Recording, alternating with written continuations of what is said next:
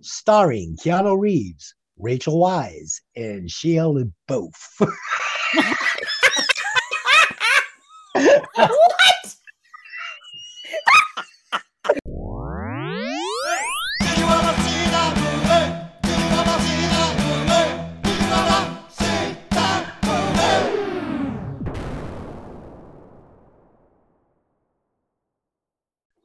Welcome to Hey, did you ever see that movie?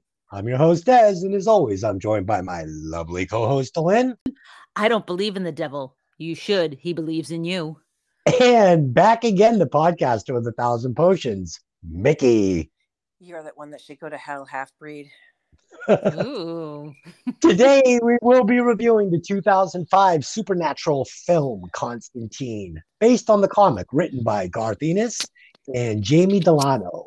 Screenplay by Kevin Broden, starring Keanu Reeves, Rachel Weisz, and Shia LaBeouf.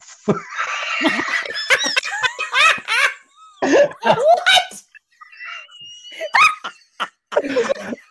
As always, this movie will contain spoilers, so if you haven't seen it, go watch it and come back and listen to the podcast. But before we get into it, let's run the trailer. I've seen hell blaze through these streets. I walk between two worlds, our world and the underworld. Constantine.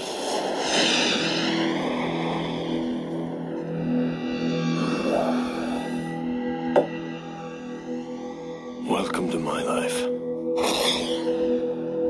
As long as I can remember, I could see things. Things humans aren't supposed to see. Things you shouldn't have to see. Into the light I command thee. This isn't the usual game. I can feel it. Something's coming.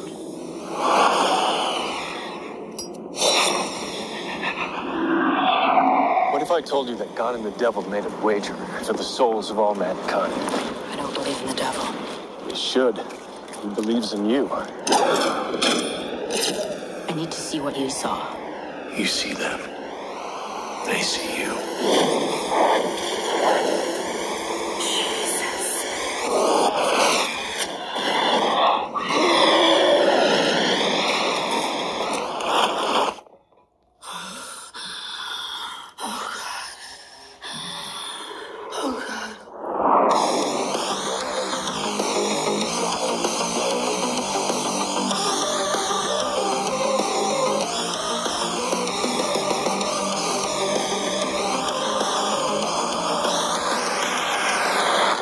Trust me, you don't want to know what's out there.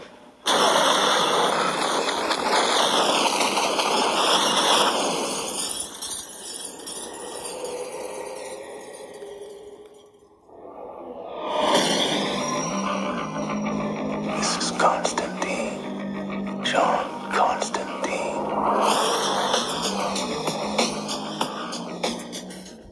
Would you like to give us a synopsis? Absolutely.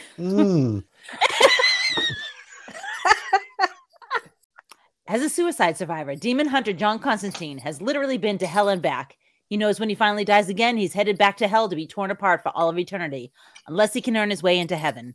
While helping a policewoman, Angela Dodson, look into her twin sister's suicide, Constantine discovers a plot to bring about hell on Earth. Nice. All right, and now it is time for Dez's 4-in-1 fun and fake facts, where I will give you 4 true facts and 1 fake fact, and it will be up to my 2 co-hosts to try and figure out which fact is total bullshit. Here we go. Number 1. For the exorcism shot in the beginning of the movie, the prop department had to make Keanu's cigarette the size of a cigar to get it into the shot. Fun fact number 2. The Spear of Destiny actually exists. Number 3. Mel Gibson and Kevin Spacey were both considered for the role of John Valentine, or is it Constantine? Number 4. Keanu Reeves actually had a motorcycle built with a custom paint job depicting scenes from Constantine. Number 5, the holy hand grenades were actually Christmas ornaments filled with water. Guys, Mickey, which one do you think is fake? The cigarette. And Delyn, which one do you think is fake? The motorcycle. Ah, a little redemption for Delyn this week after being such a dummy last week. Yes, it is in fact the motorcycle, but fun fact, Keanu Reeves is in fact a motorcycle enthusiast. It's one of his biggest loves. So I thought that one might fool you guys. Huh. But yes, they actually did. It was funny because when I saw the opening scene, knowing that the cigarette was gigantic, I'm like, that fucking cigarette looks gigantic. And for as far as the budget goes, it did have a budget of $100 million, and the box office gross was $230 million. So this movie was, Really? in fact, a huge success. So I'm surprised it took so long for them to get around to doing a sequel, which they are doing, correct? Well, so here's the thing. They're talking about a sequel. I think it's in pre-production. And the problem being was that lots of people did not like this movie because they were like, this isn't Constantine from the Hellblazer. Is it Hellblazer or Hellraiser? I forget. Anyways, this is not the guy from the comic. Like, Right. It's the name, and it's, it's the basic idea, like, but for the most part, it didn't carry over as much from the comic as people wanted. Like a lot of people think if it's not like a line by line adaptation of a comic, it's not good enough, right? Similar to The Crow, right? I mean, The Crow was a lot closer to the comic for sure than this was. This pretty much goes off the rails. They use Constantine, they use his general background, and that's, like Papa Midnight was in the comics and stuff like that. But for the most part, it's pretty different, from what it was. But honestly, if you kind of just forget that it was a comic and just watch it as a movie, it's a fucking fantastic movie. Obviously, Yeah. I'm spoiling already what I'm going to think about it, but Right. was a great- Another one of those movies that maybe would have done better if they had just, called it something just else. changed a couple of names and just let it be. Almost like the way I was looking at True Romance, where it's like, just let's not label this as a Quentin Tarantino. Tarantino Right. movie. Let's just let it be its own thing. Yeah. But I yeah, also heard that Nicolas Cage was originally supposed to play Constantine. Yes, which he was. no. interesting. I mean, he was much younger at the time. Maybe, but I don't know. Yeah, I'm I happy. have a hard time with Nicolas Cage sometimes. Like he's not to get off the thing of Constantine. No, but go like, ahead. I feel like Nicolas Cage overacts everything. Sure. And it's really stupid, but I saw this video of it's so stupid. It was like a TMZ video or something of Nicolas Cage and Vince Neil from Motley Crue Oh God. outside of this hotel in Las Vegas, and they are wasted. Like Oh, they're yeah. like stupid wasted. And Nicolas Cage is going, "Come on!" Like he's screaming at Vince Neil because Vince Neil's like getting in a fight with this guy. It's like if I was them, I would be mortified that this video is out there because like I've seen it. you've seen it, so you know what I'm I've seen talking it. about. Yeah, Like, they're like two boiled potatoes in front of the Luxor. Yes. It's like, yes, it's like, dude, really? Like, Oh, so I don't bad. know. Like, so There anyway, are times when I appreciate his overacting. yes, Like, I liked him in Gone in 60 Seconds, but I Me didn't too. like him in Ghost Rider. So, yeah, I didn't either, and I liked him in 8mm. Oh, yeah. dude. And while we're talking about 8mm, I mean, Peter Stormare is like, oh my God, he's so good in 8mm. Yes, He's so good in everything, but 8mm, he really is. yeah, that 8mm is such a brutal movie. I've seen it a couple of times. It's and hard to watch. Yeah, It really is. It's really great. But yeah, I'm with you on Nicolas Cage. He's fine, but One more Nicolas Cage thing before we move on. So I heard he was going to play Dracula in this movie Renfield, and I'm like, oh no, this is not going to be good. I was like, I don't like that.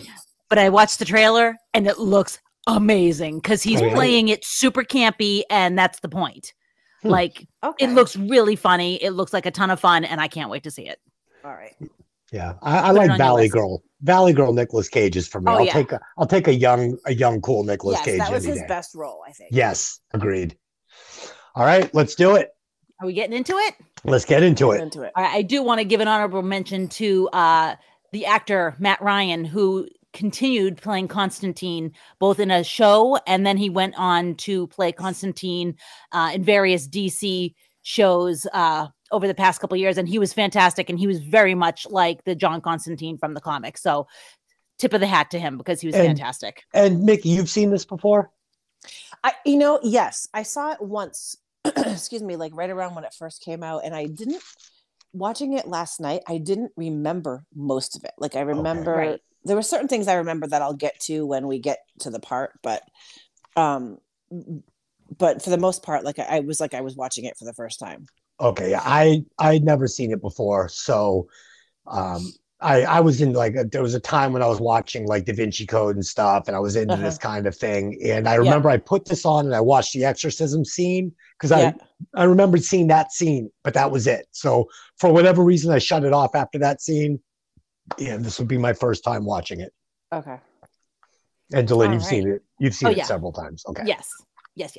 All right. So our film begins with a quick text on screen explaining that the spear of destiny, the tip of the spear that pierced the side of Jesus Christ at his crucifixion, has been missing since the Second World War. In Mexico, several men are digging through rubble of a destroyed building. One of them, who's never named and is only known as the Scavenger, is played by Jesse Ramirez, but he finds a hole and inside is a package wrapped in a Nazi flag. As he unwraps it, the spear is uncovered. The man holds tightly to it and leaves the wrecked building just to be hit by a car. However, a symbol appears on his wrist and he gets up and runs away completely unharmed and completely destroying the car. I thought this was an interesting opening scene. And fun fact, they took that Nazi flag and burned it as soon as they had gotten the scene because they didn't want it to fall in the hands of like any neo-Nazis or anything. Yeah. Wow. Neo-Nazis can be dangerous with a flag. Well, I don't think you need to be helping them out. No, but as long as they don't get their hands on the knife of the Ajante dagger or whatever it's called. The spear of destiny, you fool. Was that the Golden Child? Oh my God. Unbelievable. Yeah, I thought the opening scene was great. I thought it was really cool. And you know what's funny? Like you see these two poor Mexican guys, and you feel bad for them, but I see the dogs. I'm like, somebody feed those fucking dogs. I know. That's the first thing I thought of too.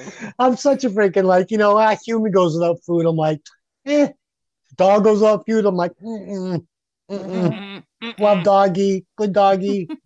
It's like watching the videos of kids taking diggers and then you see an animal get hurt. And you're like, no. My husband actually made a comment the other night because I showed him that video that I sent you guys yesterday. I was laughing. And he's like, you are awful. He's like, why is it that you watch a video with an animal that's injured or hurt and you cry like a baby? And I go, because it's different. Yeah. It's definitely different. Because it's not a dirty little human. Or it's not a dumb kid doing a stupid TikTok challenge or something, I said it to Len, I go, what kind of parents lets their kid shoot himself in the dick with a gun and films it? Oh my God. Like, this will be a great TikTok video. Go ahead, little Johnny. His face. He's like, give little Johnny a hammer and get the camera out. I know. Oh my He'll God. do something. Right. Sorry, I went off the rails again. It's okay. Sorry. It's all good. Oh, God. In Los Angeles, a woman is making tea for her daughter. When she opens the bedroom door, the daughter is up in the corner of the ceiling, upside down, and menacingly grinning and hissing at her. Sometime later, a cab arrives, and John Constantine, played by Keanu Reeves, goes inside.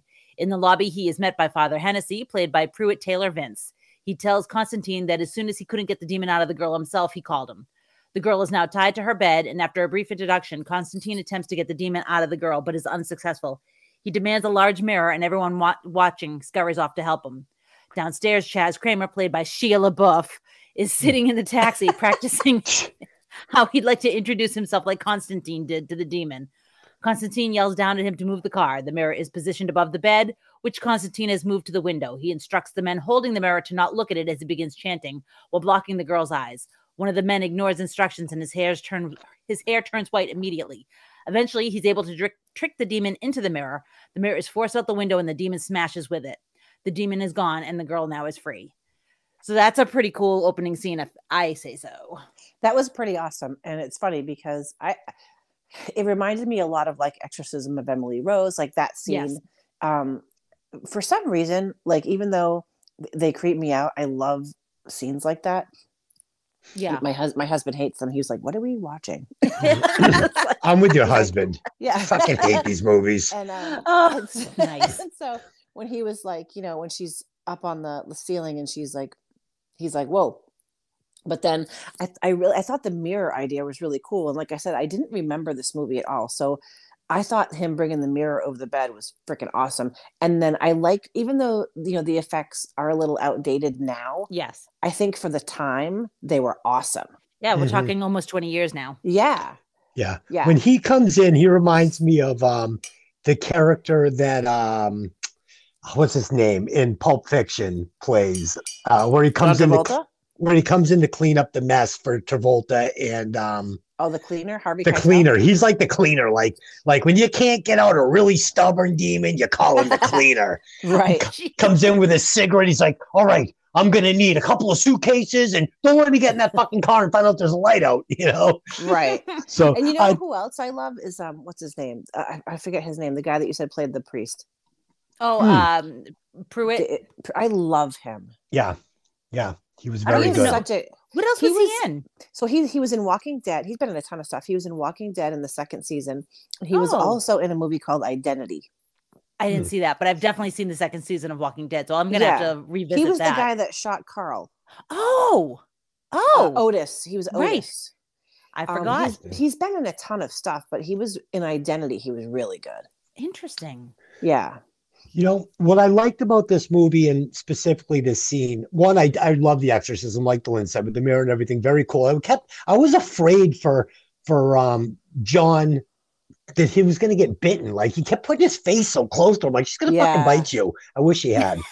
And one thing I also really liked about this movie was, unlike Da Vinci Code, and don't get me wrong, Da Vinci Code for what it is a perfect movie. It's a really great movie, but there's a ton of exposition. Like if you're not paying attention to the screen and the dialogue at all times, you will get lost on that adventure.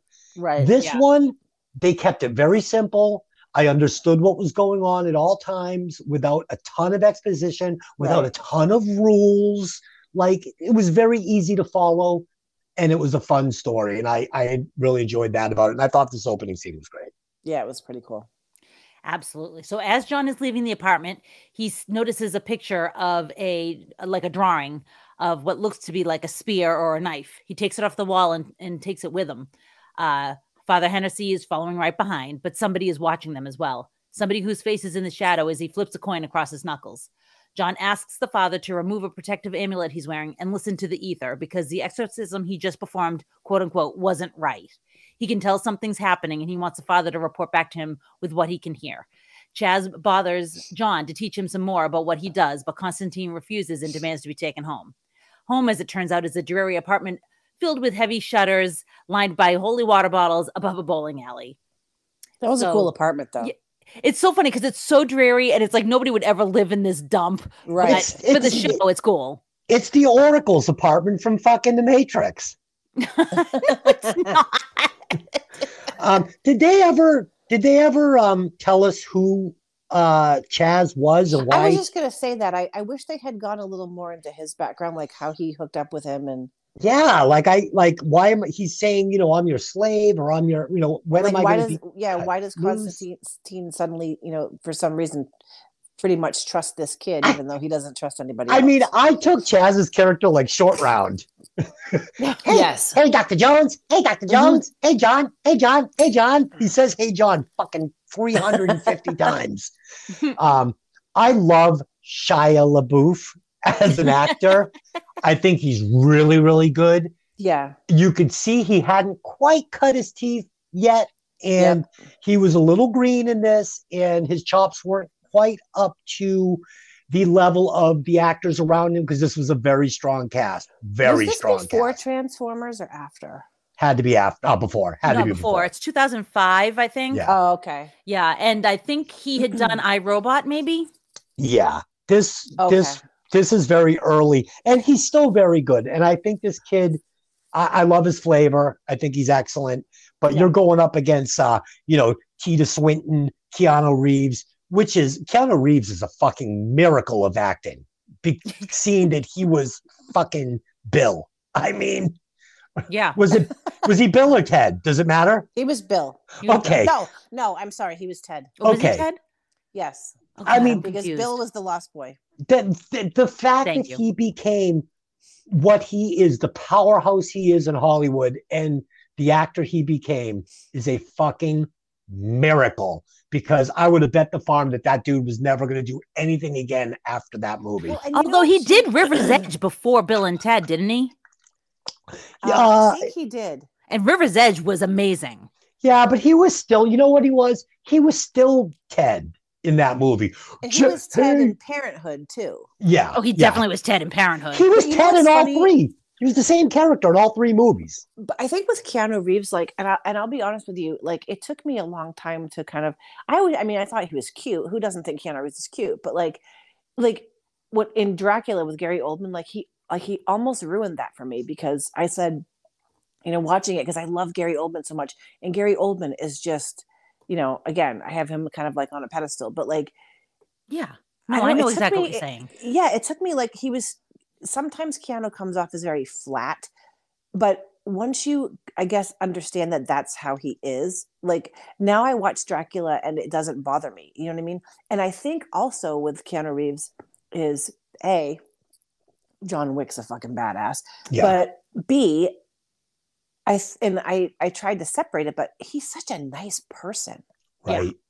Yeah. I think that's half of why he's so successful is because you never, ever hear any crap about Keanu. Anything Never. you hear about Keanu Reeves is like he's an angel sent from heaven. You know what I mean? Like even when he poses for pictures, he doesn't touch women. Do you know what I mean? Like he's just a sweet, he's like a good, kind person. Did you guys ever see Knock Knock? Yes. With Keanu? I don't think Yes. Yeah, I thought that was like with the little dog and stuff. Oh man, I thought that movie was like jolting for me to watch. It was. It was. Is that the one where the girls come to his house or Yes. something? Yeah. Okay, And yeah, Eli you told me Roth. about it. I didn't watch it because it sounded a little too creepy for me. Oh, It's Eli Roth, and one of the women is actually at the time was married to Eli Roth. yeah. But yeah, it's Eli Roth, and I love him too. So See, not to go on that movie, but you saw it, Mickey. I think that he said no enough to where they should have just fucking left. He proved that he didn't want to do that. he did, but the problem is they were psychotic. Right. But they were trying to lure him in and he said no. He's like, fucking no, just get the fuck out of here. And then they both got stripped down and went, I mean, he is a man. I mean, Right. Oh yeah. But yeah, that movie was fucked up. Okay, let's get back to Valentine. It's okay. Valentine. He's doing it on purpose now. All right. Inside a confessional booth, Angela Dodson, played by Rachel Weisz, confesses her sins. She admits that she killed a man that day. It was in the line of her duty as a police officer, but she is haunted by it. She seems to have an uncanny ability to know where criminals are. She instinctively fires and hits her mark. She can't understand why most cops go their whole career and never fire their gun, but she always seems to find them. As she sleeps, she dreams of her twin sister, Isabel, who's in a hospital. Isabel sneaks out of her room and goes up to the roof. She has the same mark on her wrist the scavenger from Mexico had. As a voice calls her name, she jumps to her death, crashing through a glass ceiling into a shallow therapeutic pool. Angela wakes in terror.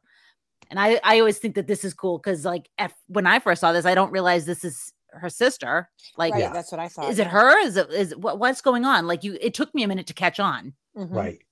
Me too. What I liked again about this movie was at this point I was confused and I'm like, oh, this is weak writing or I just missed something.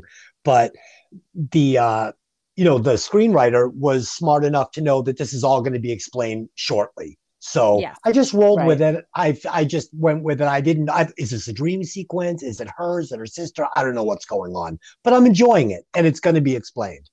Exactly. Mm-hmm. So Constantine finds out that he's got aggressive lung cancer from smoking. The doctor advises him to make arrangements, and he says he already knows where he's going before leaving the radiology department. Meanwhile, at the same time, Angela has arrived at the hospital to find that her dream was all too real. Her twin sister is dead by her own hand. She's adamant that Isabel wouldn't commit suicide because she's a strict Catholic, but the surveillance cameras prove otherwise. She leaves, and as she does, she encounters Constantine in the hallway, who refuses to hold the elevator door for her. Are you going down? Not if I can help it. Not if I can help it. Also, interesting little fun fact for that was that that's not CGI with the body on the floor. That's actually, they made a full body double of Rachel. Really? And so, yeah. So they used it in the morgue and they use it in this scene. Interesting. Yeah. Instead of doing CGI, they actually made a dummy. This, I was saying to Delin, this is Keanu Reeves in his like prime. This reminds me of Neo, maybe the younger side of John Wick, but this is like the best looking Keanu we're going to get.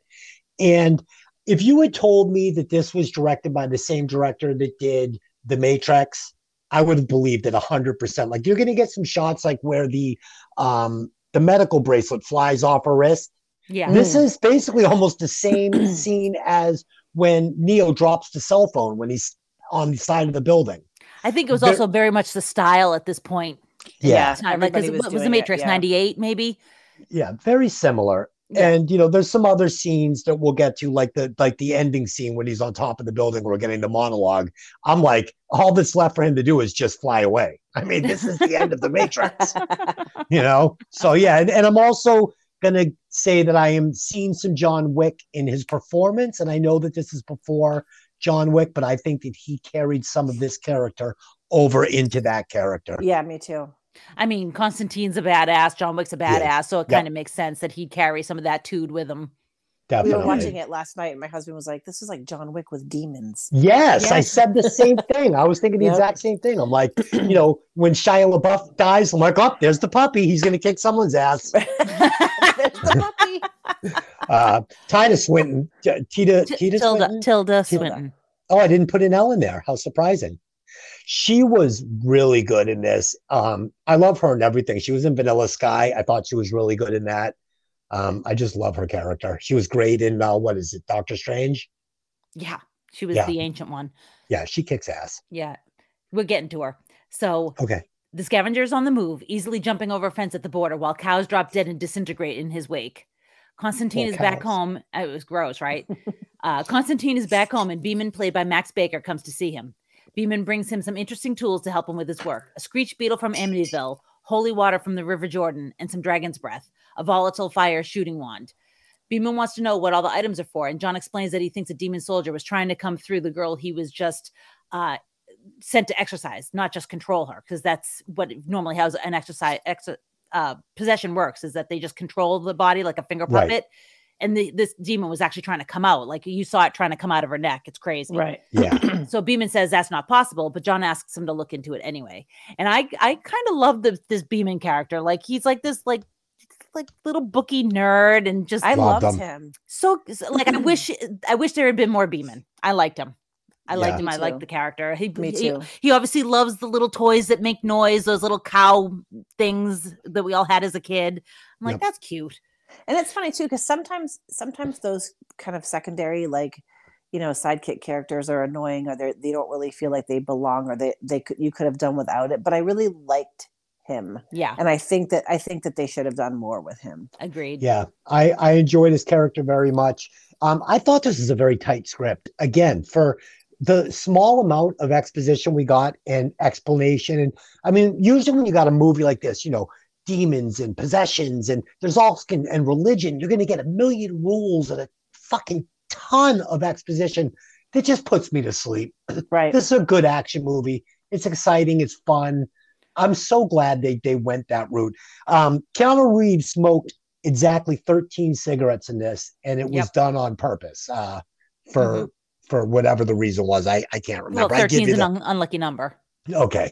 I was going to give you some bullshit fact, but I'll spare you. No, it's because 13 is an unlucky number. And also, if you add together the numbers from Isabel's hospital room, it adds up to 13. Right. So they were purposely putting 13s in the movie to, kind of drive home the bad luck thing, Gotcha. And I loved all the little toys that the guy busts out on the table. I loved the dragon fire. I thought that was super cool. That was cool. Yeah. Yeah, so great character. And it's funny at the bowling alley. I know we're not quite there yet, but when we get to the bowling alley that Beeman works at, um, it's what is it? Bowl is the name of it, right? Yeah. Yeah. So on the wall, you've got the BBB, but it is really 666, the way they Yeah. have the B's positioned. Yep. I And thought it that also was pretty looks cool. like a ball, like three bowling balls with like lines coming off of it. So like it's the B's, it's 666, and it's also bowling ball. So it's really kind of a clever design, whoever thought of it. Fun fact, we found out last week that I am in fact not a bowling virtuoso. We weren't sure if I was a prodigy. We went with some friends and I said, I think I might be a bowling prodigy. We'll find out today. I rolled a 57. Delin beat me by like 40 pins with some bizarre front grip bullshit thing that she made up. It was pretty embarrassing. I mean, I was there with my karate instructor and his wife, and yeah, fucking embarrassing. Bowl like shit. Fun fact. I bowl overhand. It's very weird. I don't know why. I can't make myself do it underhand. I just can't. I can't do it. So I just like, well, I'm just gonna. Yeah, it's really weird. It's kind of like a knuckleball. It's weird. I don't know. I haven't been bowling in years. There was Thank you. there was this little cutout. There was a restaurant to the right, and then the alley to the left. There was this like little cutout. We were on the farthest lane. And just as I'm getting to bowl, this like 10-year-old fat kid sticks his head through the window and is like watching me bowl. And I'm like, where the fuck is this kid's parents? Mickey, I want to get the video camera out, and I'm going to hit this kid with my bowling ball, and we'll send it to Mickey, and she'll laugh. I will. I think that we should, when I come out there, we should go to dinner. Des can wear his Miami Vice suit, and then we'll go to the bowling alley and do score tonight. Oh yeah, I love all of this. oh yeah. Yes. Bowling in that outfit, that'd be something. Can I please wear Stephanie Zanoni's bowling shirt, please? Yes. Yes. But see, I wanted to be Stephanie's. We're gonna have to both wear it. We can both wear it. I'll share Stephanie with you. At the same time.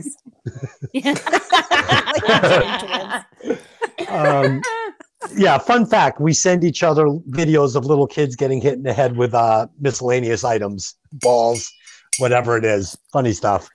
Yeah. Anytime a kid tools himself, I cry in laughter, that is. Yes. Okay. We're All right. people. I don't think any of us have children is what it is, right? No children? Right, correct. Okay. No children. Yeah. But don't hit a fucking puppy in the head with a ball. You're in big trouble. Yeah, I'll come All for right. you. Let's get back to Valentine. I'll turn into Floyd. I'll fucking kill you, man. Don't condescend me, man. I'll Man. kill you. All right. So that night, John goes to a church. He's come to speak to somebody, but so has Angela. She makes a comment about him being rude before going to speak with the father, and John goes to speak with the other man that's standing at the fireplace. It turns out that this is no man. It's the angel Gabriel, played by Tilda Swinton. While Angela argues with the father that Isabel deserves a Catholic funeral and burial, John and Gabriel are having a verbal sparring match. John is trying to make sure when he dies, he goes to heaven. He thinks that all the demons he sent back to hell should secure him a spot, but Gabriel explains that it doesn't work like that. God expects true belief in self-sacrifice, especially since John is a suicide that survived. So I think that this is, first of all, Tilda Swinton, Yes. just, and the inspired casting. Because there's like certain casting choices that people have made that you want to kiss them. Yes. Mm-hmm. I want to kiss the person that cast Tilda Swinton in this role because it is amazing. Tilda Swinton as Gabriel. I think that Viggo Mortensen as Lucifer in The Prophecy was phenomenal. And like Billy Zane as the bully in Back to the Future? No, Billy Zane as I forget, was he the demon in Demon Knight? He was like the crypt guy, like he was the head demon in Demon Knight. Oh. Yeah. I don't think I knew that.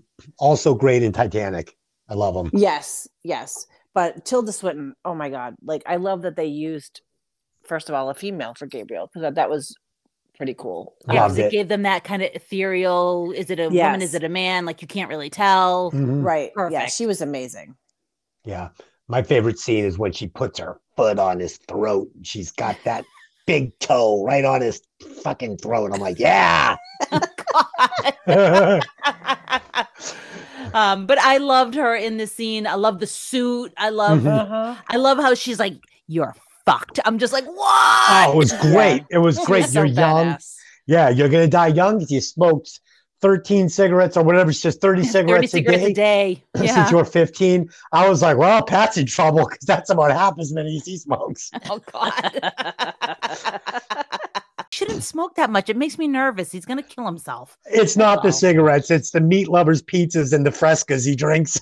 Oh Oh, God. Jesus. The guy needs to eat a vegetable. He literally lives across No. the street. He literally, and I'm not even joking, the farmer's market that I adore, that I long to go to. I drag Des to whenever I can. This beautiful farmer's market with they're pulling produce out of the fields and putting it on the stand for you. He lives literally, he could walk across the street and walk right in their front door, and he does not eat a single vegetable Pat ever. will not eat a vegetable. It's his motto. It's his credo Do you in have a life. death wish? He will not eat. What he actually likes to eat when he's watching the movies, fun fact, is he likes to get chocolate frosting that you would frost a cake with. And he'll eat that with a thing of peanut butter. And first he takes the spoon and he scoops the peanut butter, and then he scoops it into the chocolate frosting. That's bullshit. That's not real. No, that's real. That's real. That's no, real. sir. And he washes it down with his what is he? Fresca, because he says it's hydrating. And another fun fact is Pat is also very skinny, and you wouldn't think so. Not by the way he eats. Oh Not by God. the way he eats. Yeah, he's gonna outlive all of us. He probably will, honestly. Look at Keith Richards. He outlived everybody. There you go. There you My go. goodness. All right. Okay. So Father Hennessy is hard at work searching through newspapers, using the psychic power he has to look for something that might tip him off as to what's going on. When he distinctly hears the same voice that called for Isabel in Angela's dream, and the same voice that she heard on the roof, he grabs onto a newspaper with the story about her death. Angela is back home and is watching the surveillance of Isabel jumping off the roof. She looks away from the feed for a moment and hears Isabel say the name Constantine. When she rewinds the video, Isabel doesn't say anything. Then every phone in her apartment begins to ring incessantly, but no one is on the other line. I thought this was creepy because it was like, is it Isabel trying to talk to her from the other side? Right. You know, I thought that was kind of cool. Yeah, I think it was just like artistic. I didn't think that really that the director was trying to say anything with any of this. I mean, again, there's no exposition here. They don't say that, why she says Constantine. Is she trying to, it's just none of it made sense. The phone's all ringing. None of it made sense, but I was fine with all of it. I thought it was fun. I think that she knows that Angela has crossed paths with Constantine, and Constantine is somebody that can help them and can help Angela, because I think Isabel knows Angela's in trouble. Yeah, I think it was a cheap way. I think it was a cheap way for the director to get Constantine, her interested in trying to bring Constantine into her sister's, death. Gotcha. I think it was just, like I said, none of it was explained. And, when she looked back, but I will say this. So later, and I noticed that the writer was doing this a lot. So now just talking it over, she does say later that, she saw things when she was younger and she lied and said that she didn't. Mm-hmm. So maybe this is one of these, like she's starting to get the power back a little bit. She had suppressed it for so long. She said that it stopped happening. Right. Also, if you think about it this way, now I'm jumping ahead here, but later on when he sees Isabel in hell, she turns and looks at him and says, Constantine. Mm-hmm. So that is basically, she's replaying what happened to her on the roof. But why did she turn and look back at the camera and say Constantine? Yeah, and say Constantine. So it's almost like she already knew how things were going to go in hell, that she was going to see him in hell. You know, or she was leaving a breadcrumb trail for her sister that she knew she'd find along with the breath on the window, which we'll get to. Yes. Okay, so talking through it, I guess it makes a little bit of sense. Yes. I'll take it. You know who I love, and I apologize, I don't know if we've seen him yet, is Papa Mojo. No, we haven't. Midnight, where he's coming up in this next Papa Mojo. Now we know that Des is not the only one that names people different things. I'm rubbing off on Nikki. She's giving people nicknames. I love it. Papa Mojo. I give a lot of people nicknames, so watch it. I give everybody a nickname. My dog's name is Martin, but it's not. That's funny. Fun fact: my dog's name is Doc. What's his name? It's not Papa Mojo. No, Papa Midnight. Oh fuck! All right. Midnight. Oh Papa God. Mojo. I don't know. What's he like? Mojo. I mean, it's about the same thing. Yeah, Papa Mojo is like the sax player in some blues band. Maybe he's the sax player in Lost Boys. Maybe. Oh, hey now, Papa Mojo. bringing it back. Okay. I still believe. Oh God. Outside a convenience store, John is swinging coughs a present like it's a bottle of water when he's attacked by a creature made of vermin, snakes, crabs, and cockroaches. It tells him he should mind his own business before he gets hit by a car and what's left of the vermin scatter.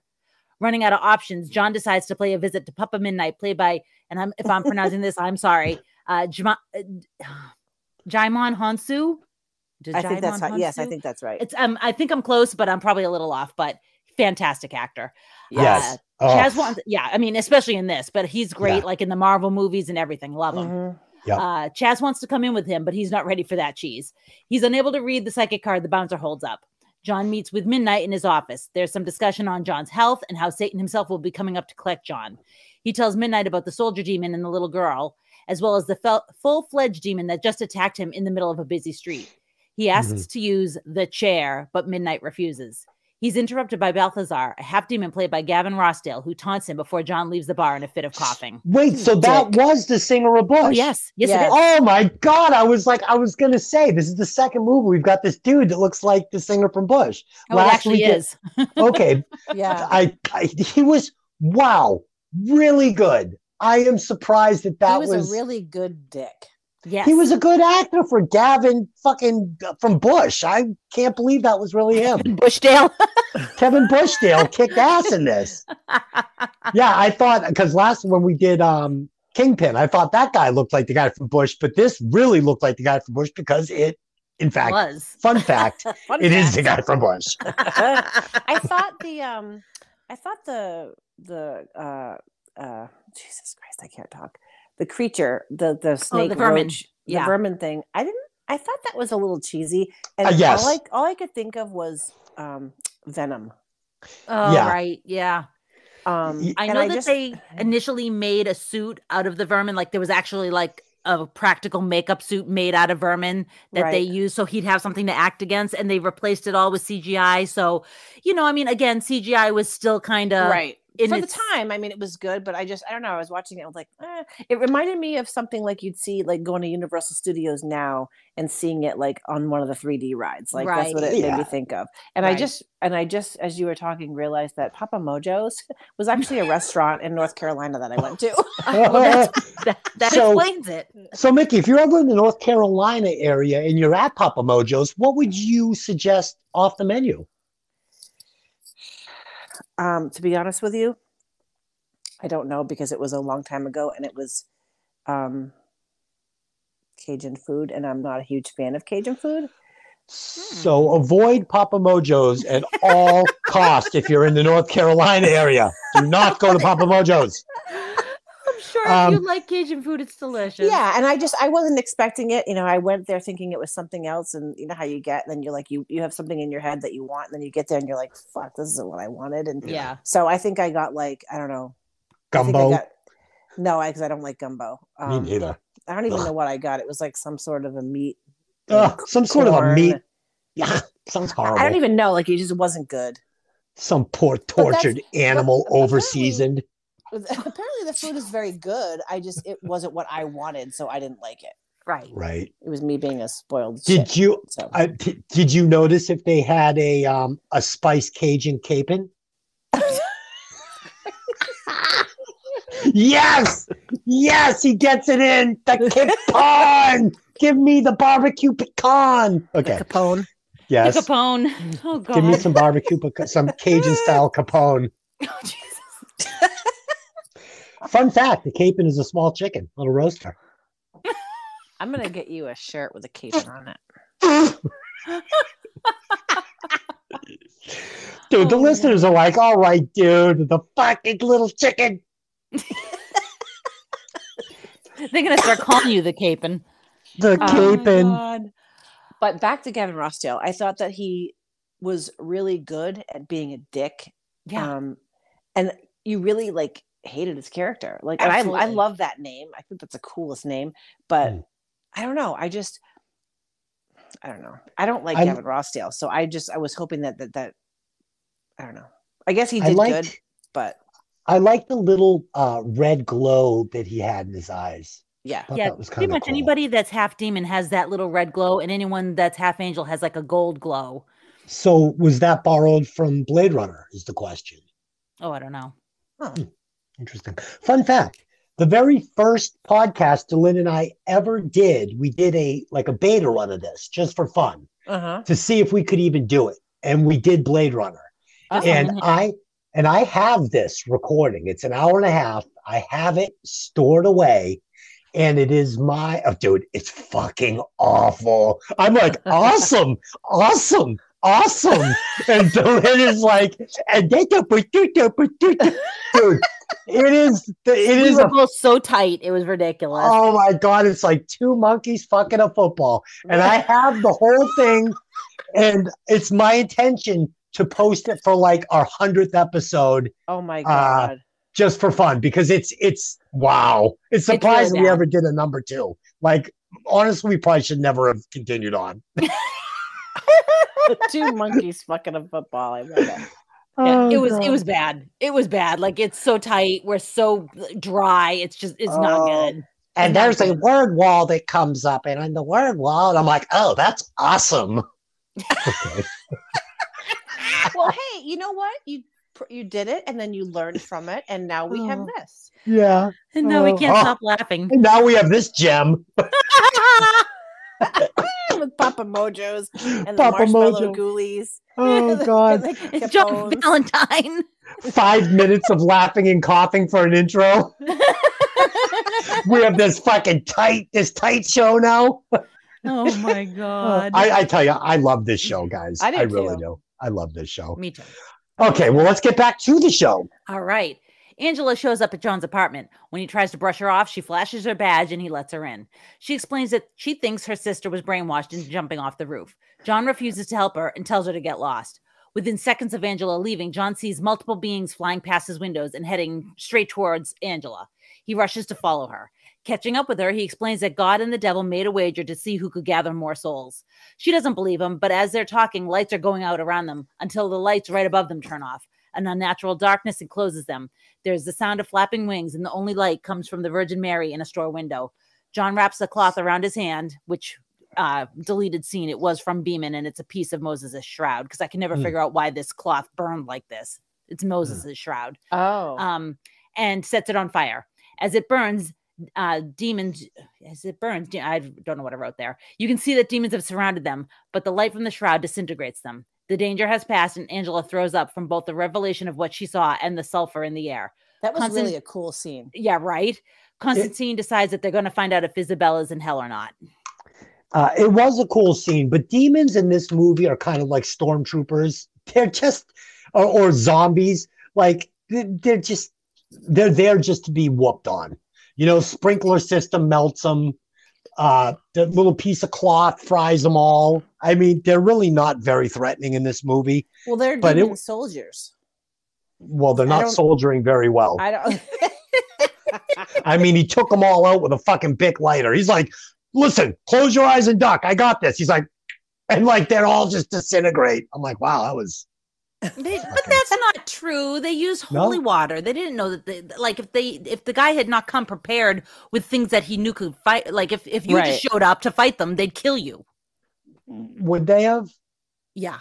Or would he have pulled out like a napkin and lit it on fire and they all would have disintegrated? I'm talking about you. If you had shown up there to fight them, if I showed up there with my green belt, I'd been whooping ass on all of them. Should have seen me in class. I was kicking the red bag. My guy was like, yeah, you're kicking that bag good. Yeah, I would have done fine.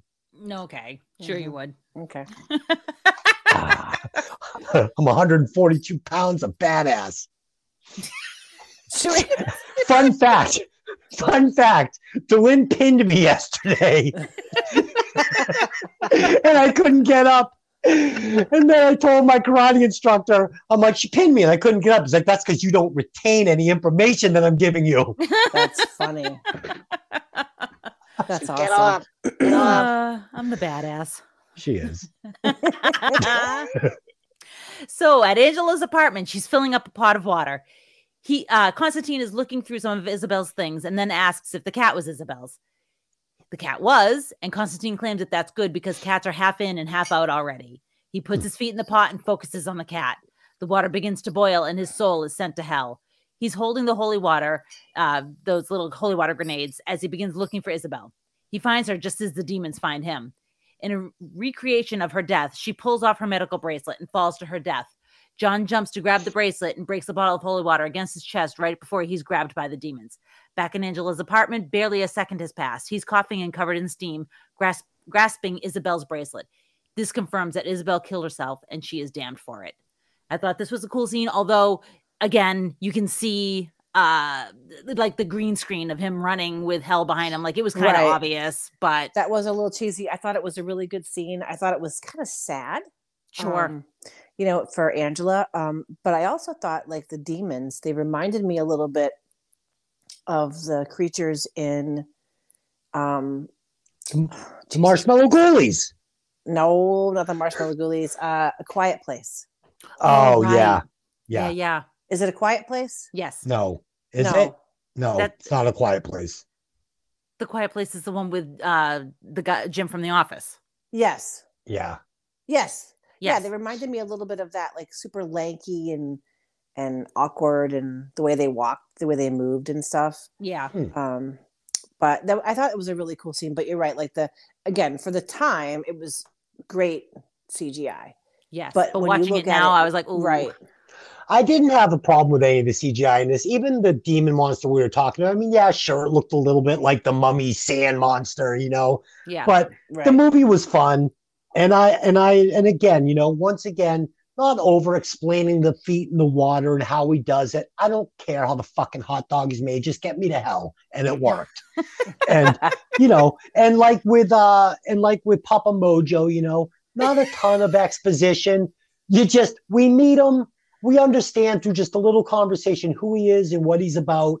And I appreciated this movie for that. It didn't drag. This movie was paced very quickly. Oh, no, it moves. It flies. It did. And it really worked for this movie. And I appreciated that about it. Because this is not the Da Vinci Code. And I'm glad they didn't try to make it that. No, if you had slowed this down with a ton of talk, like over talking. Yep, wouldn't have worked. It wouldn't have worked. It would be, I would have already been out. I would have tapped out a long time ago. I mean, that having an actor like Tom Hanks, and again, coming from like Booze and Buddies and stuff, who would have guessed this guy was that caliber of an actor? Right. But yeah, I mean, he carries a movie like Look at you taking it way back. Really? Way back. I was there. I was watching it.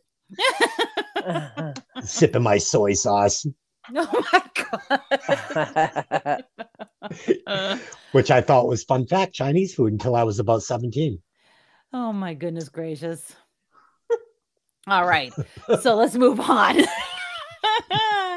Don't worry. He gets plenty of Chinese food now. Fun fact, I had Chinese food for dinner tonight. Yeah, and a lot of it.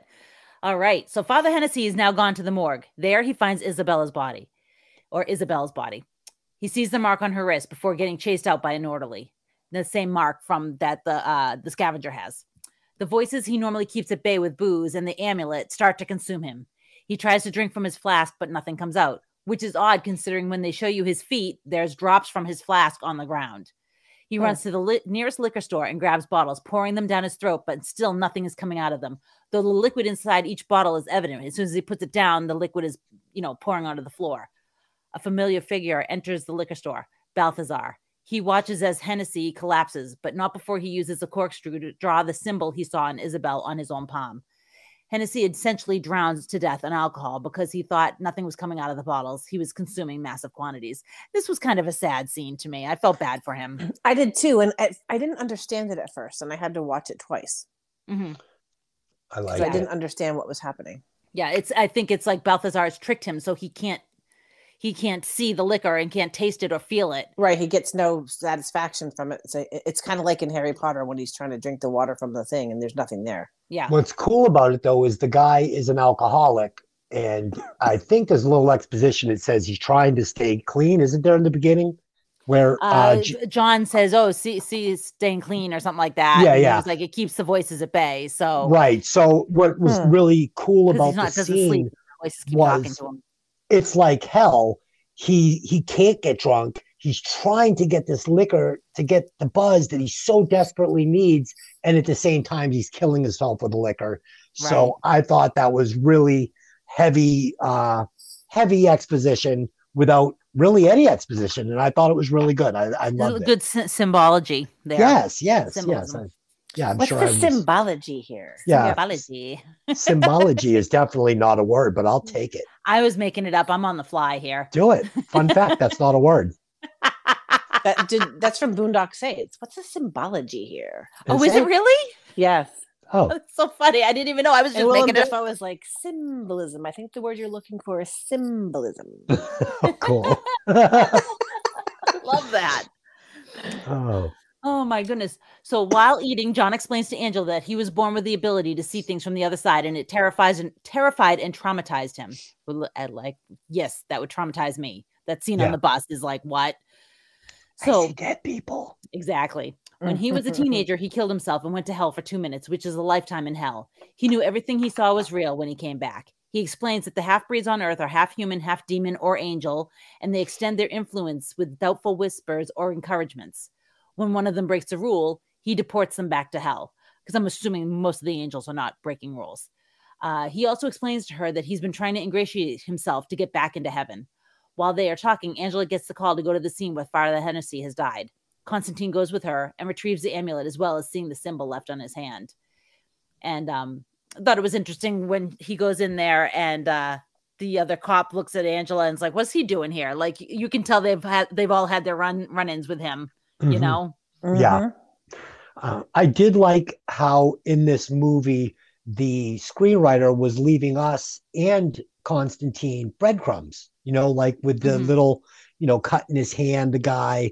And again, it was enough just to keep the movie moving along and to explain how, they were figuring things out without, these big downloads. So yeah, cool. I mean, this scene is pretty much the only time there's an explanation, and it's only because he's explaining something to her. Yes. And it's very brief.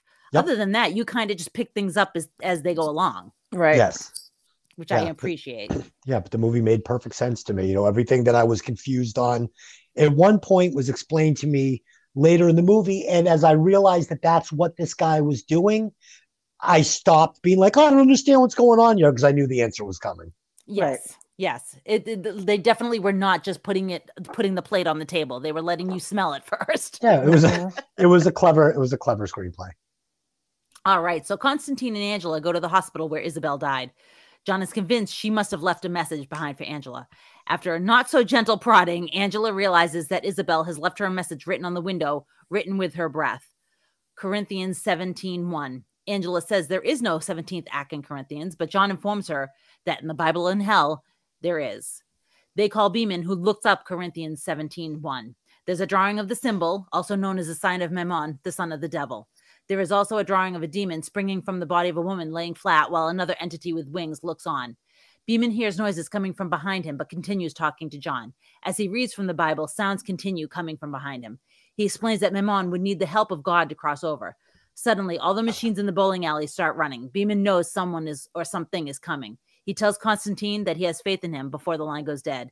John is rushing to Beeman, but he gets there too late. He is dead and his body is covered in bugs. Gross. And I was so sad. Poor Beeman. I was too. And what a suck way to die, because I hate bugs. Me too. Fucking flies. But he had such he had an affinity for bugs, because that's what John asked him earlier in the movie. Why do you like insects so much? And he's like, John, blah, blah, blah, and it's like, he died. The thing that he loved the most killed him. That sucks. So fun fact, I nursed a fly back to health. In an apartment that I was working, I found this fly in the kitchen and it was pretty close to death. And I put some of my water from my lunch by him and I scooted up next to it and I noticed he was trying to drink it. So he drank a little, and then the next day I put a little bit of my sandwich near him and some more water, and he ate and drank a little bit more, and then the third day he flew away. So I saved that little fly. So in the room, I didn't get this interaction between John and what's her name? Angela. So I think it would have been fine if he had just been like, she was your twin sister. Was there anything you guys had between you where she might have left you like she should have said, like, I watched a video and I saw her say Constantine, and that's how I knew that I needed to find you, seek you out for this. And, when we were kids, we used to leave each other messages by on the window. And then, like, why did he have to like fucking assault her to get, do you know something? It was odd. Yeah, I don't know. I thought that she did say she said your name in the video. Oh, I don't know if she said that or not. I thought she did. I still thought that him being so aggressive with her was misplaced. I just don't know. Like, it didn't feel like she needed her memory jogged that hard. It's like he should have just said, "Hey, is anything you guys used to do, twins?" And she left you a message somewhere. Well, like, I think because she later on it comes out that she, her sister was special and she was too, but she saw how people treated her, so she was like, "I'm not doing that." I think she felt guilty and shame. Yeah. I don't know, man. This scene didn't work for me. It was one of the few scenes in the movie that didn't work. I was watching it going, why is he assaulting her? Like, what? Where it is was this unnecessary. Coming from? It was unnecessary. They probably could have done it without that. And then for her to just suddenly remember this, like, oh yeah, we used to leave messages on windows. It's like, okay, she's a fucking detective, which makes it that much worse. You're a fucking detective, and you have this little nugget of knowledge in your mind. We used to leave each other messages in breath on glass. Like, you're a fucking detective. Go check the fucking glass. Okay. I think that there could have been any other way to do that. Like, even if, like they're in the room and like somebody comes in with a boiling thing of water to wash the floor or the bedding or something, and the steam, like, and she sees it and she's like, "Oh, when we were kids, blah, blah, blah." And there was, I don't think there needed to be an assault. That's assault, brother. Yeah, it is assault, brother. Oh my goodness. That's fucking Billy Madison. Yeah, I think so. That's assault, brother. I dare you to touch her boob. That's assault, brother. Oh my goodness. So the scavenger now hijacks a truck and takes off, heading towards the city. Angela explains to Constantine that she used to see things like Isabel did too. She abandoned her sister and pretended she didn't see anything. She's racked with guilt and wants to be able to see again. He explains that if she does this, she can see them, but they'll see her too. He fills up the tub and she lays down in it. With her head underwater, he holds her down. She tries to get up and he won't let her. She struggles, fighting to get up and breathe. Then she dies, and for a split instant, she's in hell. The tub fractures and Angela is back. She knows that someone was there, and she goes back to Beeman's spot. Bending, she pulls a coin from the crack in the floor. Balthazar's coin. So I like this scene because the first time I ever watched it, when she comes out of the tub, she's going, I always knew where to go. I always knew where to look. And I'm like, what is she talking about? Like, I didn't get it. And then I remembered what she says way back at the very beginning of the movie. She knows where the criminals are going to be. She knows how to fire her gun and hit them perfectly. She always knows where to look. And I was I was like, why does she say that? Like, I couldn't quite figure out what she was saying. And then I really paid attention to it when I was watching this yesterday. And I was like, oh, that she's talking about, that's how she knew, like, she was still connected. Right. Even though she denied that gift, or if you want to call it I didn't even get that. That's awesome. Yeah, I didn't get that. I picked that up right away. I thought that this kind of reminded me of The Wedding Singer. Like, she's like, just FYI, I see things too. It's like, this information would have been good to me yesterday.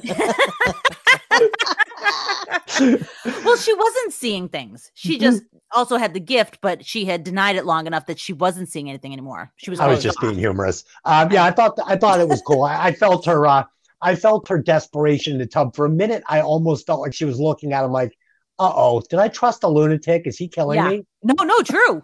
Because You wouldn't know? you think that? Yeah. There's no way that fucking old fucking cast. There's no way that tub breaks in half. Just Well, not no, happening. if it was cast iron, it wouldn't have broken. I think it's just porcelain, but still, Even if it was porcelain, that thing was an ancient tub. They build those things to last. That thing isn't breaking. And there's water damage now. You know, there's water damage. There's demons. I mean, yeah, she broke that thing with the force of hell. I kind of wish that we had seen a quick vision of her experience. I kind of wanted to see it. me too. Yeah. I did like the effect that they kept using where time would stop, and then that's the moment that the experience would take place. They went to it a couple of times, and I thought it was effective. I liked it. Yeah. And they also said that when they initially did like the storyboards and showed hell, it was very dark and like the oil was the floor was like oil.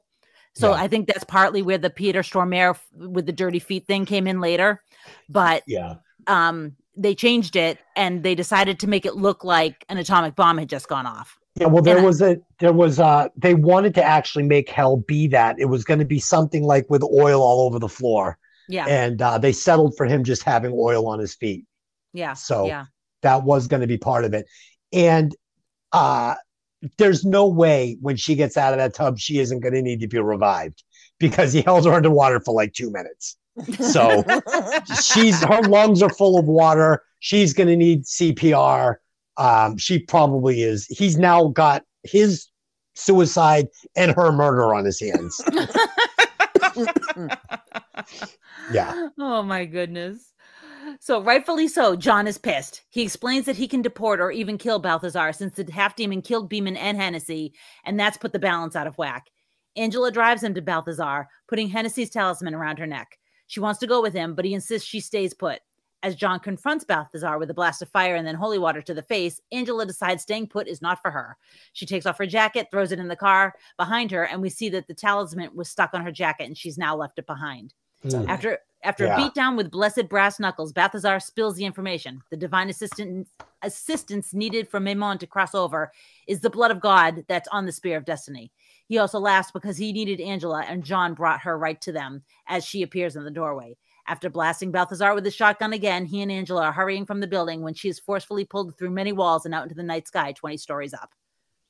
That was a really cool scene, and I loved the makeup effects on Gavin Rossdale. Oh my God, isn't it so cool? Mm-hmm. Yeah, that was awesome. That was one of the better effects scenes in that whole movie, I think. Yes. Well, a lot of it was practical, and then they just kind of tweaked it with CG. Because, you know, I definitely read stuff about him sitting in the makeup chair for hours and hours while they had different levels of the destruction on his face too, which was interesting. Yeah, we've said it plenty of times on this podcast that sometimes what you don't see is better than what you do see. Yep. And I thought in this case, going with the practical, instead of full CGI was the way to go. And how about those holy brass knuckles? I fucking laughed out loud awesome. when he pulled those out. And once again, Gavin is completely helpless. The demon is like they're weak. Yeah, he literally put up very little fight. And once he pulled out those brass knuckles, he was toast.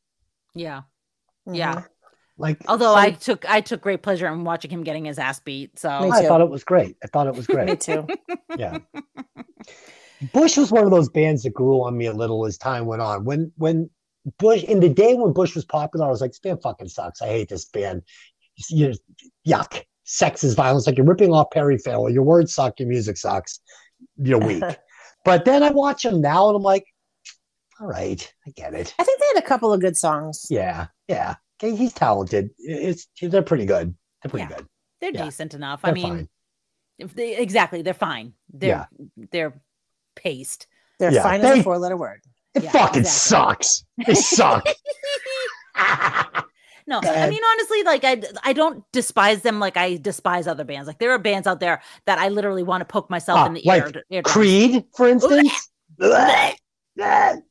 Nickelback, Creed, anything like that. I just can't. I can't. Five Finger Death Punch. Nickelback.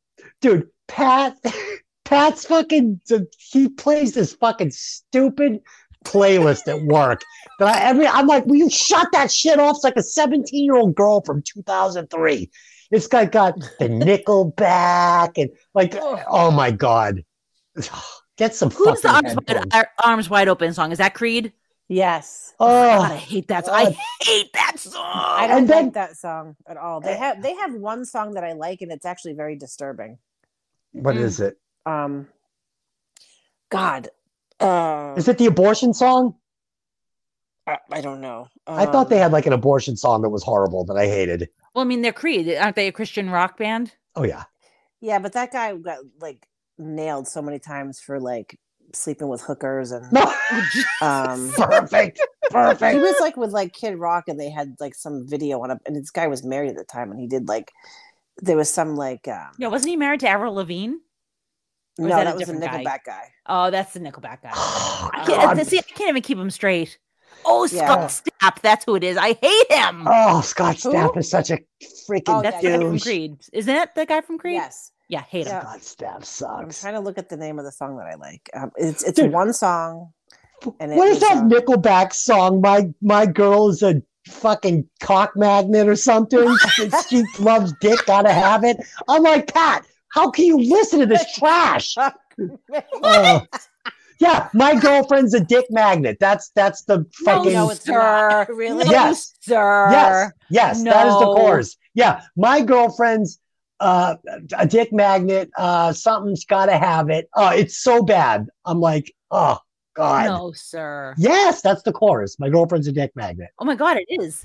Yeah, it is. I just looked it up. Theory of a Dead Man. My girlfriend's a dick magnet. Oh That's my yeah. Let's God. give us the whole chorus, I am not going to.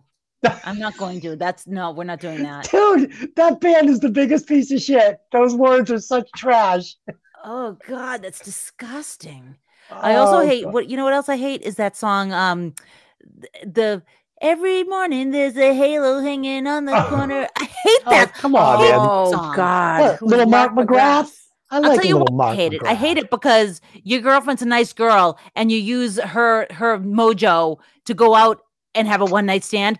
Screw you, Mark McGrath. You suck I too. like Mark McGrath. Maybe she wasn't a nice girl. Well, if she's got a halo, she is. So, Yeah, you're probably right. all Oh, right, God. moving on. Moving Shit. on. If you find out the name of that song, you can let us know. I do. It's called "Wash Away Those Years." Oh, okay. It's really disturbing. Like it's like you listen to it, and I don't know why I like it. I just really like the lyrics. And like I don't know. I've never heard it, but I'm going to go ahead and give that song one re-listen. Yeah, I'm I'll put going it to this give way, you a I pass don't- on that one. I don't own any Creed material. How's Good. that? Just if you hear Or it, you're like, oh, that's a Nickelback. good song. Or shit, Adam Levine's band there, Maroon 5. Oh, I like Adam Levine. I mean, I'm not a fan. Dude, no. Adam Levine. What's Adam that Levine one? looks like a Chipotle bag. No, He's what's that one song he does? Oh man, I love this. There's one Adam Levine song. He's I like dig the it. epitome of cheese dick. I can't remember the name of the tune, but it's good. Yeah, he's Oh. also a garbage human. So I'm all set. Yeah, Yeah. Oh, he's a human, so he's garbage. He's a total loser. yeah. Okay, All right. so here we go. So Fuck. John returns to Papa Mojo's. I mean Midnight's. Oh God. he For demands some gumbo? he's got a bowl of gumbo. And he returns to Papa Midnight's and he demands to use the chair. The chair. Midnight is hesitant to help him at first since he does his best to not play sides, but John reminds him that Beeman and Hennessy are dead and they were his friends too. Hesitant. Midnight- He was like, Yeah, no he- fucking way. Yeah, he tried to like kill him, but yeah. So I was just distilling it down. I have to say though, that scene was so awesome. And I even said to Tony when we were watching it, I said when he's got Constantine up against the wall and he's like he's sweating. Yeah. Yeah, I saw that. Yes, That was it's great. Coming out the back of like because he's using so much heat. Yes, I Yeah. saw that. That was dynamite. Also, $200 shirt, by the way. Yeah, great line. So Midnight relents and brings John to the chair, an electric chair that has been used at Sing Sing. John uses it in a ritual, much like how he saw Isabel, to find where the spirit destiny is. It turns out the scavenger has made his way to the hospital. While making shotgun shells out of holy relics, Chaz suggests using an enchanted cross in the water supply at the hospital to weaken the demons there. And after praying for them, Midnight sends them on their way. I liked this scene. It was like the little setup towards the big ending, you know? So I didn't like that Papa Midnight got so goofy at the end of the scene. I kind of wish that, I mean, this is pretty much the last we're going to get of him, and I kind of wanted to just have him go out hard the way he was through the whole movie. His character was great, and I didn't really like all the smiling and fist bumping at the end. I was like, eh. And I also was not, again, I had questions about Chaz's character. Like, Right. yeah, take the kid with you. You know, it's like, all right, is this like the fucking X-Men now? I mean, Right. Yeah. you know, it's now starting to feel like a Marvel movie. It's like, let's not do this, you know? Well, I mean, I think the whole point was like John has been shortchanging Chaz and what he brings to the table all along. And as you see further along in the movie, he really does bring in a decent game. How? You know? Why? Why? No, but I agree with you, but I'm saying, why? Why does he bring this? How does he have this? Where is this knowledge coming from? Why is he a little demon ass kisker? I mean, none of this is explained. He's a fucking cab driver. He's a 15-year-old cab driver. What? No, he's like in his 20s. Oh, come on. I just wish they would have explained that more. No, Yeah. he was short round. He had blocks of wood on the pedals. This character, for me anyway, felt like 17. Is that fair? Yeah, I thought he was very young. Very young. Not Okay. 21. No, well, I we don't know think he's not old enough to get in the club. Oh no, he couldn't get in the club because he's not psychic. Yeah, he Right? couldn't read psychic paper. Okay. Yeah, I mean, I was fine with it. I'm nitpicking here. I wasn't sitting there going, fuck you, this sucks, this is bad storytelling. No, none of that. I just feel like this character was completely unexplained. Completely. Right. Yeah, I wish they had done a little more backstory. Do you think there was some that we didn't get? It's possible. It's possible because they were planning on this movie being another movie.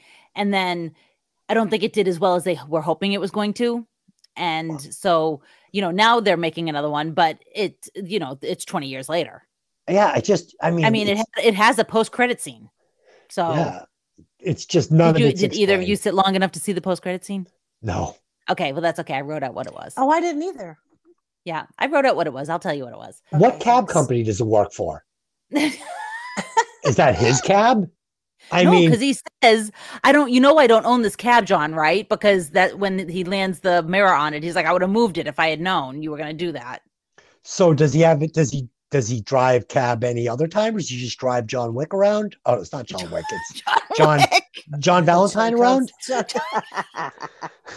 It's like, I don't know. The character was not flushed out at all, and it's too bad because I like the character. You know what? I was almost thinking, like, is he dead?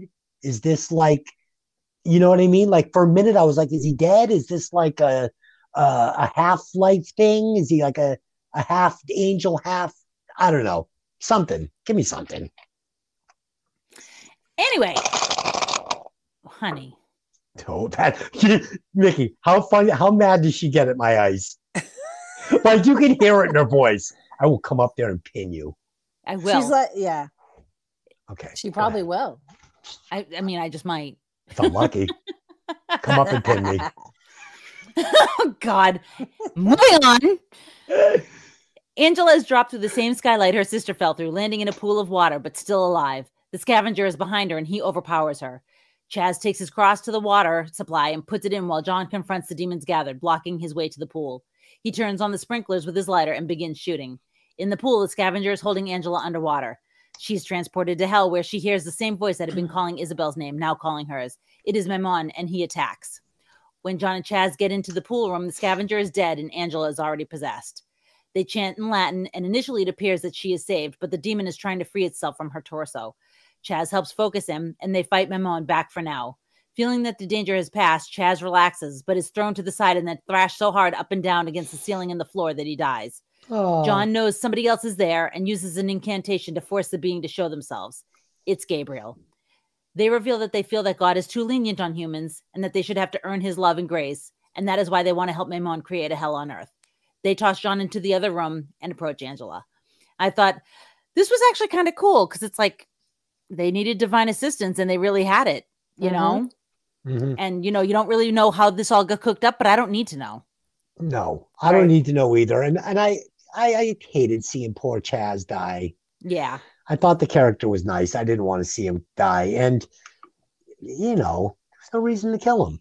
Yeah. I thought for sure that they were going to bring him back. They should have. There was, again, none of it was explained. The whole Chaz thing kind of left me perplexed. But That was one of those, I feel like that was one of those ones like, what movie did we talk about? Oh, like, he's one of those characters that could have been left out and it would have been fine. yes. Yeah. Yeah. Or could have been written in more and would have been fine. Right. Yeah. It was kind of, they just kind of left They were him kind of in between. No pun intended. He was in purgatory. Wow. Wah, wah.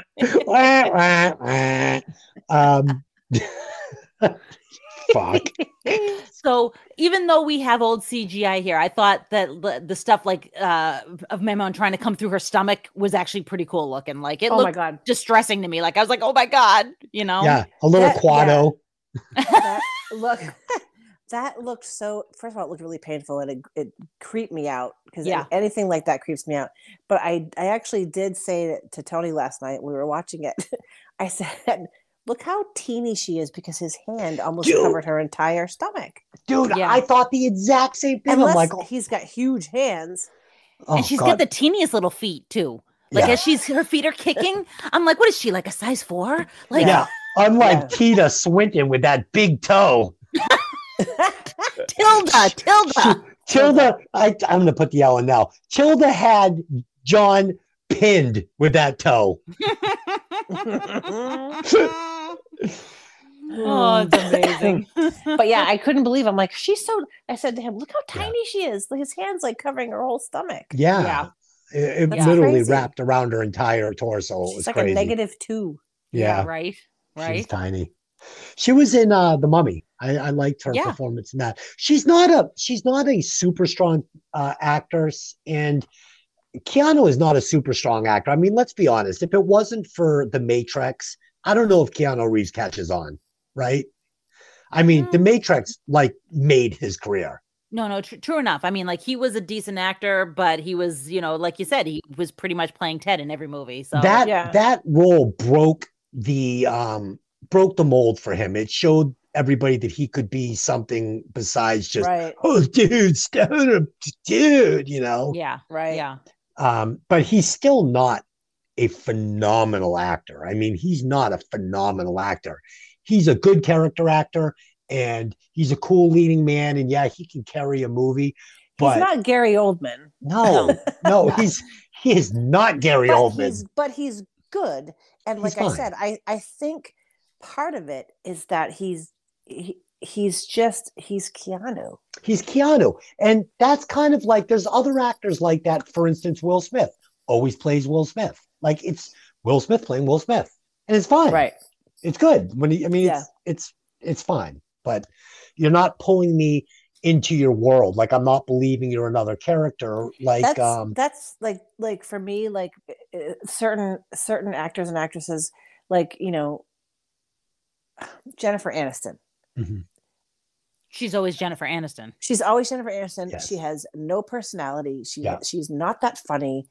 She looks like a basset hound to me. Like she's just that's how you really feel. I don't get the whole. She is aging very well, though. She is, and you know, she really is. But and you know, I guess apparently she's supposed to be really cool in real life, but I don't like her. Like I just, you know what I mean? So it's hard for me when I watch a movie with her to get past, and I admit it, it's stupid to get past that. It's the same thing, you know, like I don't know. I loved her in Office Space.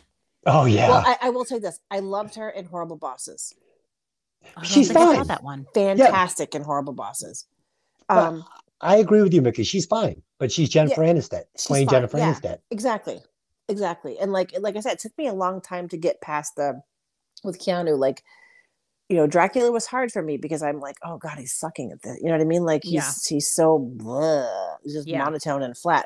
But after a while, like he grew on me, and and now especially like, you know, I like the John Wick movies. My husband watches them all the time. Like he loves the John Wick movies. Yep. And I like them. You know, I do too. I consider myself a Keanu like I'm pro Keanu now. You Me know what too. I mean? As am I. Yeah. Yeah. Plus, he's a fucking awesome dude. Like every time you hear a story Exactly. about him, he's just an awesome dude. Like he was in a hotel and people were getting married in the hotel, and they were like, "Tell him if he wants to come down, he can come down." He shows up. Yeah, I love it. It's like he does stuff like that all the time. Like Yes. he took his shoes off and gave them to a homeless man. Yep. Right. Like He's wonderful. he's just a good dude, you know. Yeah. There are actors, though, like we had said, like Tom Hanks, you know, who can really bring you into his character. Like he can Oh, play sure. a gambit of different genres of character, and you're gonna lose yourself in his character each and every Oh time. yeah, think about Forrest Gump. Think about him in Right. what's the movie where he was Ed Wilson? Lost. on the island? With the one where he's on the island Yeah. by himself. I mean, What is it Yeah. called? hardly any dialogue in that movie at all, and he carries them. You're gonna watch a guy not talk for an hour and a half. I've watched that movie, Castaway.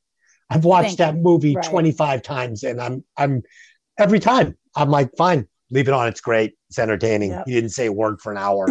And then not only that, when the fucking soccer ball falls off the raft, I am in tears.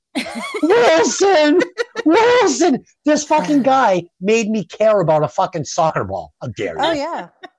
Personally, Yeah. I loved him in Big. Great. Oh yeah, Yeah. yeah.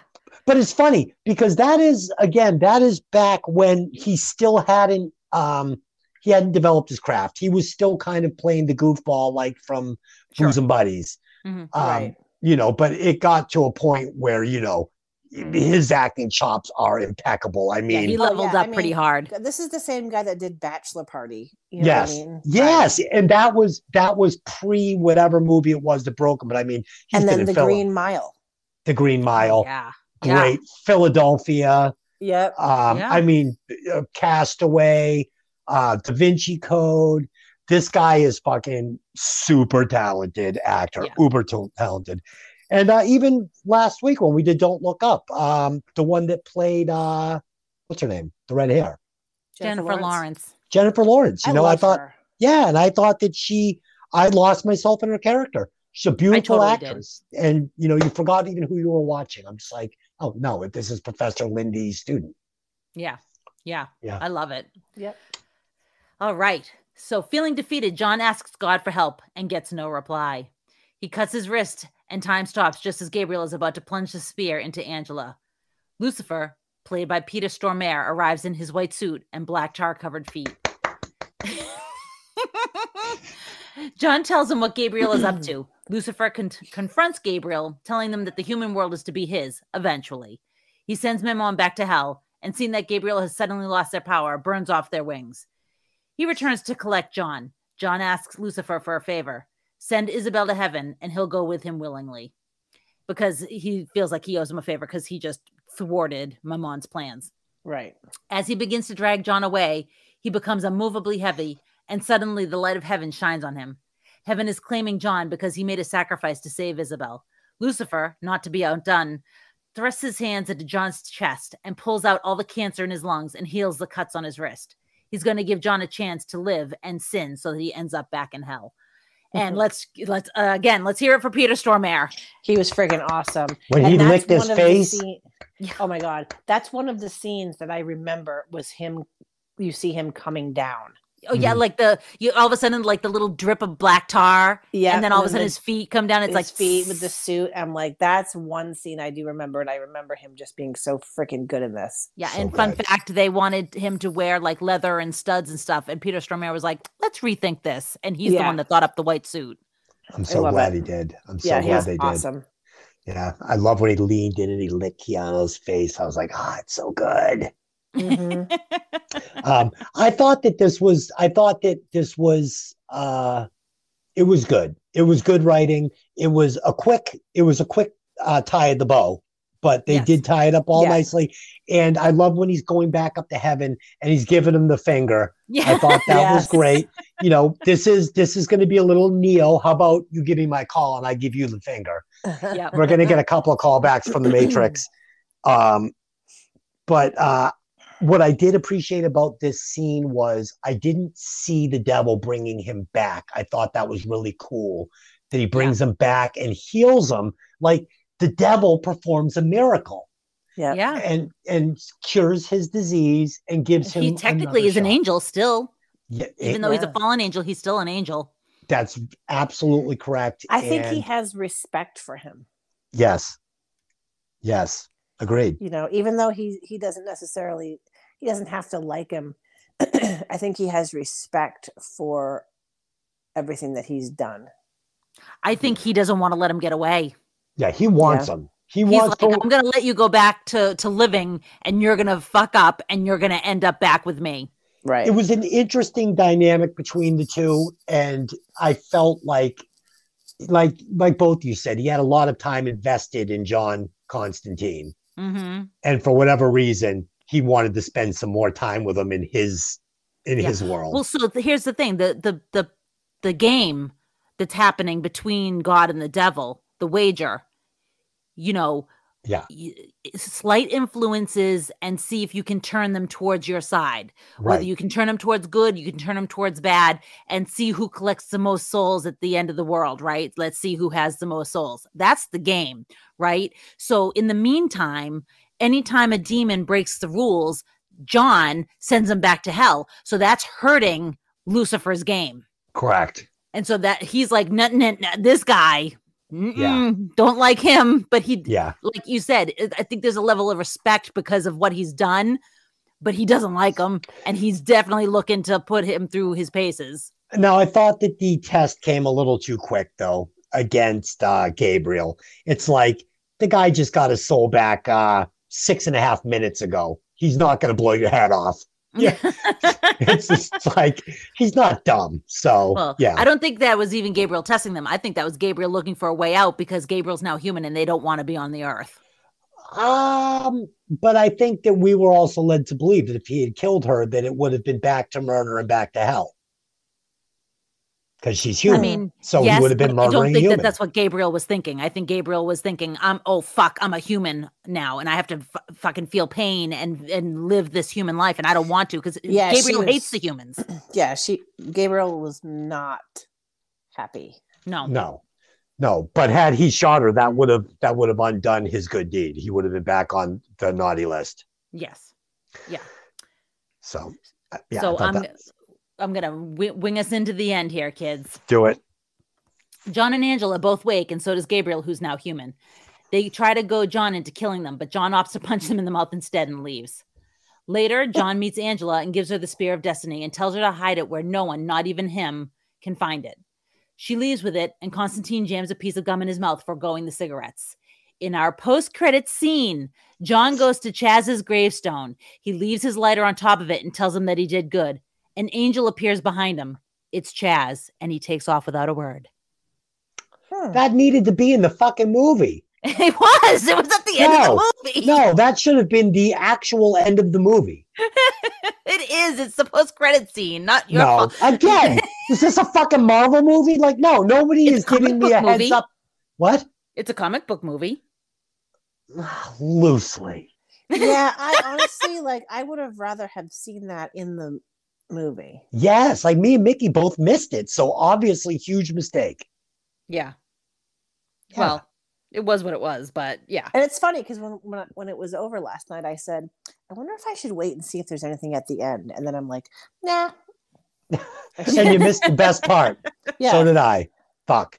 Yeah, that ending, I mean, that had to be there.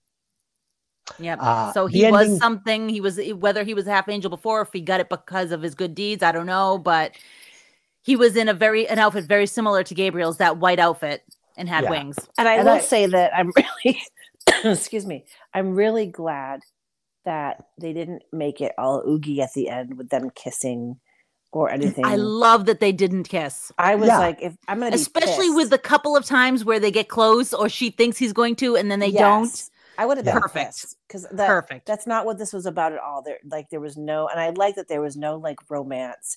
There was no oogie. Oh, I'm gonna fall for her and it's gonna fuck me up and it's gonna make me vulnerable. Or I mean, whatever. There was enough of it, like the tinge, like when Midnight says to him, tell me this isn't about a girl. A little bit. Right. And he says, it's mostly not about a girl. Right. And I did, and I did appreciate that, you realize that he's got his life to live on Earth now, so he's got plenty of time, and Right. they left it open-ended. Like, Right. maybe. Yeah, and she said, "I'll see you around." Right. Yeah. know? So Which I was took cool, that. but I'm really glad that there was no kissing or like, Yeah. you know. I took it as they were going to go out for gumbo at Bubba Gumps. A bowl of gumbo at whatever the fuck the Papa place is. Mojo's. Papa At Papa Mojo's. Mojo's. Bubba Gumps. Oh God. God. Yeah, the end of the movie, like I said, the end of the movie for me just screamed of the end of the first Matrix movie. It was almost the exact same ending. You get the voiceover with Keanu sitting on the roof looking out over the city. I was waiting for him to fly off. He never did, but I really wish I had seen the end. I'm gonna have to go back and watch it now. But yeah, Yeah, great me too. movie. I mean, I don't like this kind of movie normally, but I enjoyed it. I also appreciate that it's a scary movie, but it's not scary. It And it's wasn't. a fantasy movie, but it's not too fantasy. It's Had a still little rooted bit of in real. everything, I think. Yeah, it's a little bit of a comic book movie, but it wasn't too comic book. Like they just took from these little places and just made a really cool story. Right. Yeah, I'll tell you, I thought The Devil's Advocate was actually scarier than this. Another Keanu movie. Oh, that was a great movie. Yeah, yeah, That's a good one. yeah. I thought it was I'm scarier than gonna this. revisit that one. Yeah, I enjoyed this. I enjoyed this movie quite a bit. So let's do our rewatch scores. Yes. Mickey, why don't you go first? Okay. So overall, I thought it was really good. Like I said, there was a couple things with like the effects that I thought were a little, looking at them now, a little cheesy, but it didn't really deter from the, how it made me feel. I loved Tilda Swinton as Gabriel. I loved Papa Mojo. Mm-hmm. And I loved Lucifer, and even Gavin Rossdale as Balthazar. Even though I don't like Gavin Rossdale, he did a great job Mm-hmm. as Balthazar. So I think, and it's Keanu. So I think I would probably give this like a 3.75 or a 4. Okay, so is it a 3.75 or a 4? I'm gonna nail you down to 1. How about 3.9? 3.9. So you All make it right. easy on me. To Lynn. It's not like you're not going to make it up on your own, anyways.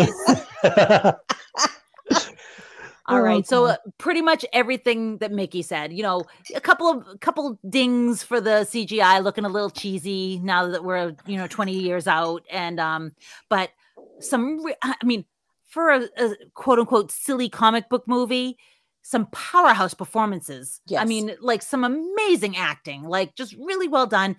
The movie moves, it doesn't slow down, it never stops, it keeps moving, and you actually feel things for the characters.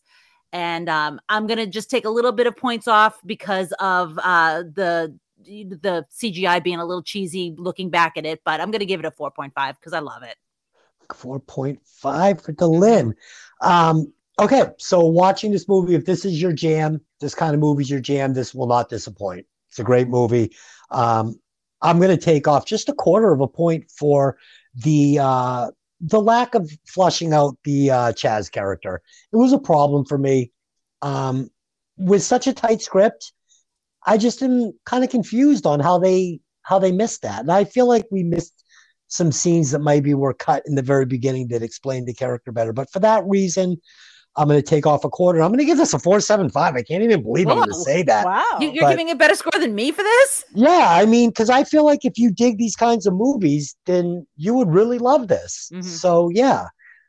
So with Mickey's 3.9, Dylan's 4.5, and my 4.75, I think that this movie comes out to 4.63. Yeah, that's fair. So yeah, it's a 4.63. If you have not seen this movie, Constantine, what are you waiting for? Go see it. It's a fucking great movie. All right. So next week, we will be back with the second installment of Tony's Tales of Terror, where we will be discussing a movie that is called The Strangers. Yes. This is a movie I definitely have never seen. You guys know I love watching these slasher films. Dylan, please tell the listeners where they can find the podcast and request a movie of their own, or just leave feedback begging me to be fired. So we have a Gmail. It's, hey, did you ever see that movie at gmail.com. We have an Instagram. Hey, did you ever see that movie?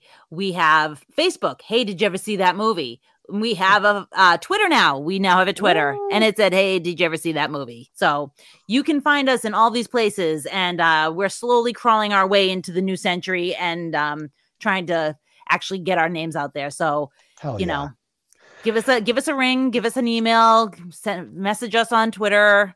If you want to hear a movie, let us know, and we're open to some suggestions. Yes, Tell your and friends. we've got a listener request coming up in 3 weeks. I think we're going to be doing it on March 4th, and we're going to be doing Airheads for Richard Bone Daddy Cambarello. So until then, Dylan, I love watching movies in separate rooms and then discussing them with you. Mickey, it's always fun. We're going to go out. We're going to have some gumbo when you come to town. Thank you for joining us. And go bowling. And go bowling so you guys can see my virtuoso style. And thank you to all the listeners that stopped by and listened to the show. Until next time, let me ask you just one question. Hey, did you ever see that movie? See you next time. Bye. Bye. 3, 2, 1.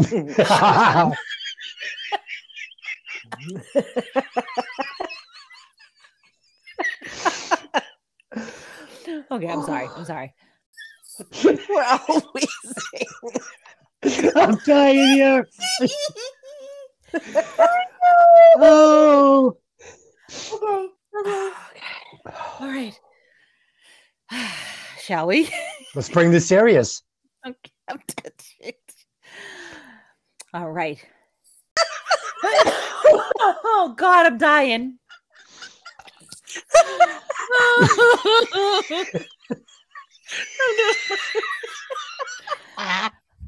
I said to myself, this movie is no laughs, no yucks. I'm gonna laugh at all tonight, and I'm being 10 minutes in. Okay. All right. You want All right, to you know what, soft that in for me again? Since it's going to be such a dismal podcast, I'm going to have to leave all those yucks in. Dylan, would you like to give us a synopsis?